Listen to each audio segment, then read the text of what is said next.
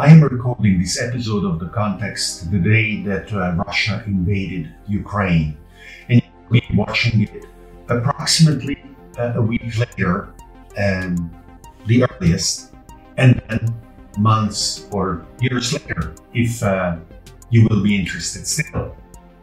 I don't know what will happen over the course of the next few days, but what is guaranteed is that there will be a lot of confusion, and our ability to make sense of the world will also depend on the kind of tools and filters that we use in order to interpret the information that we receive.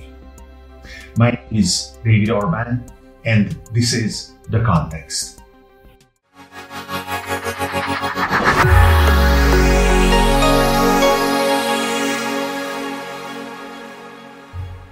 We have the ability to receive and absorb, interpret information from a wide variety of sources to a degree that probably hasn't happened before. We have very many television channels, YouTube channels, and other video content online.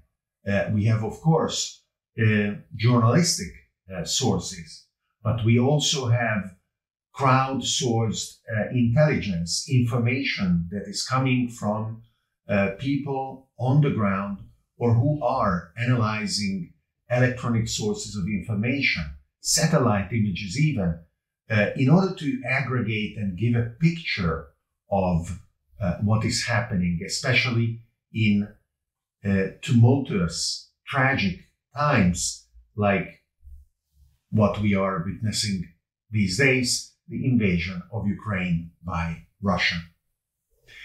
However, most of us are not equipped with the tools that enable the correct aggregation and synthesis of that information. In the past, we would rely on professional journalists to definitively complete this kind of important and valuable task. However, over the course of the past 10 years or so, many people have started to look at the work of journalists as not only chronicling what is happening in an objective manner, but interpreting and giving a slant to that chronicle, expressing their own point of view or the point of view of their editorial board, sometimes itself driven by a political aim. That is, at least in part, the source of a degree of mistrust that an increasing number of people have towards official, sanctioned, or even previously prestigious, authoritative sources of information. However, this is definitely a paradox. Drinking from the firehose of information is beyond our human individual capacity, and we don't trust the interpretation and aggregation of the news by the professionals. What is the solution then?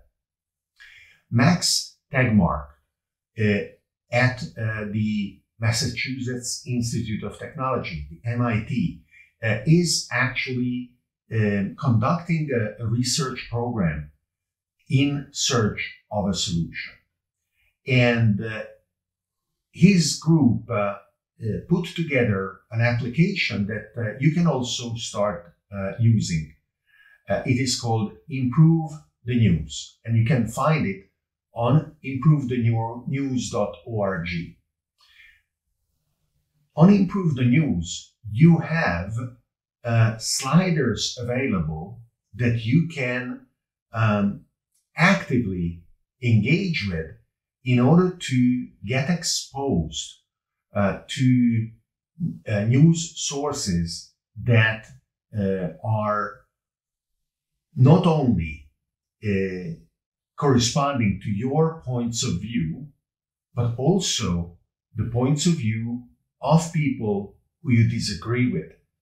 And you can do it progressively, under your own control.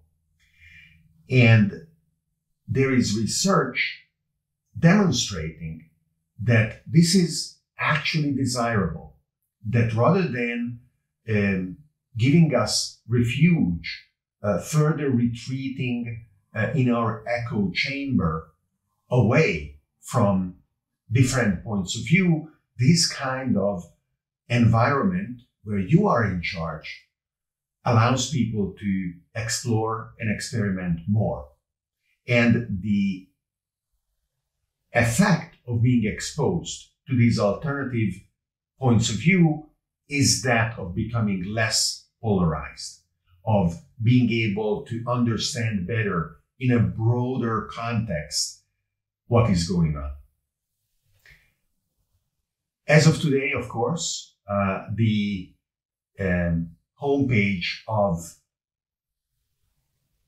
improvethenews.org is dominated by information about Ukraine. And you can read summaries of articles and what is going on, the facts, together with pro-Russian and anti-Russian descriptions, as well as a nerdy addendum, which links you to another very, very interesting website called Metaculus that is able to provide you with another kind of interactivity where you can actually express your view of the probability of certain outcomes of future events. Just a couple of days ago, for example, the question was, will Russia invade Ukraine? And I voted yes with a probability of 60%. And as of today, that question has resolved positively. Russia indeed invaded. You can go to Metaculus to check what are the open questions, how the dynamically adjusting outcome in this prediction market is evolving around various open questions still, both about the Ukrainian conflict as well as other interesting things.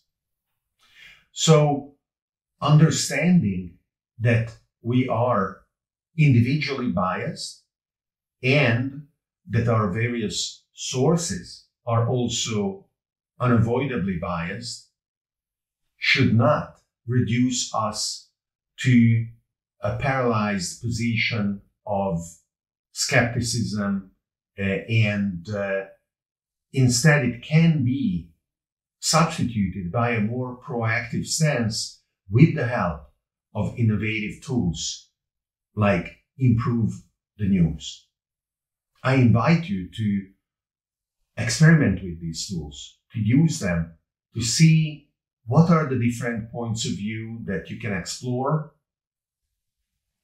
why you disagree with them, if they represent any glimpse of information that you can actually incorporate in your worldview and leverage for future decisions. This is an important process, revising your assumptions based on new information in order to update your predictions around what is going to happen. It is the so-called Bayesian process of updating your priors. And there are mathematical foundations to the process that research projects are leveraging. We often complain about how social media algorithms, in general, technology platforms manipulate us. Well, we can take things in our own hands. Every time you hide a post or you dislike a YouTube video, you are taking things in your own hands because you are telling the algorithm your own preferences. But with platforms like improvethenews.org, you are taking a step further. You are actively shaping the kind of information that you will receive and exploring the boundaries of your own adaptability as you are exposed to different points of view. We will see what will happen over the course of the next few days and weeks. I hope that the rule of law will be reestablished, that the Russian troops will retreat and respect Ukraine's sovereignty. I hope that there will be as few casualties as possible, and we will see.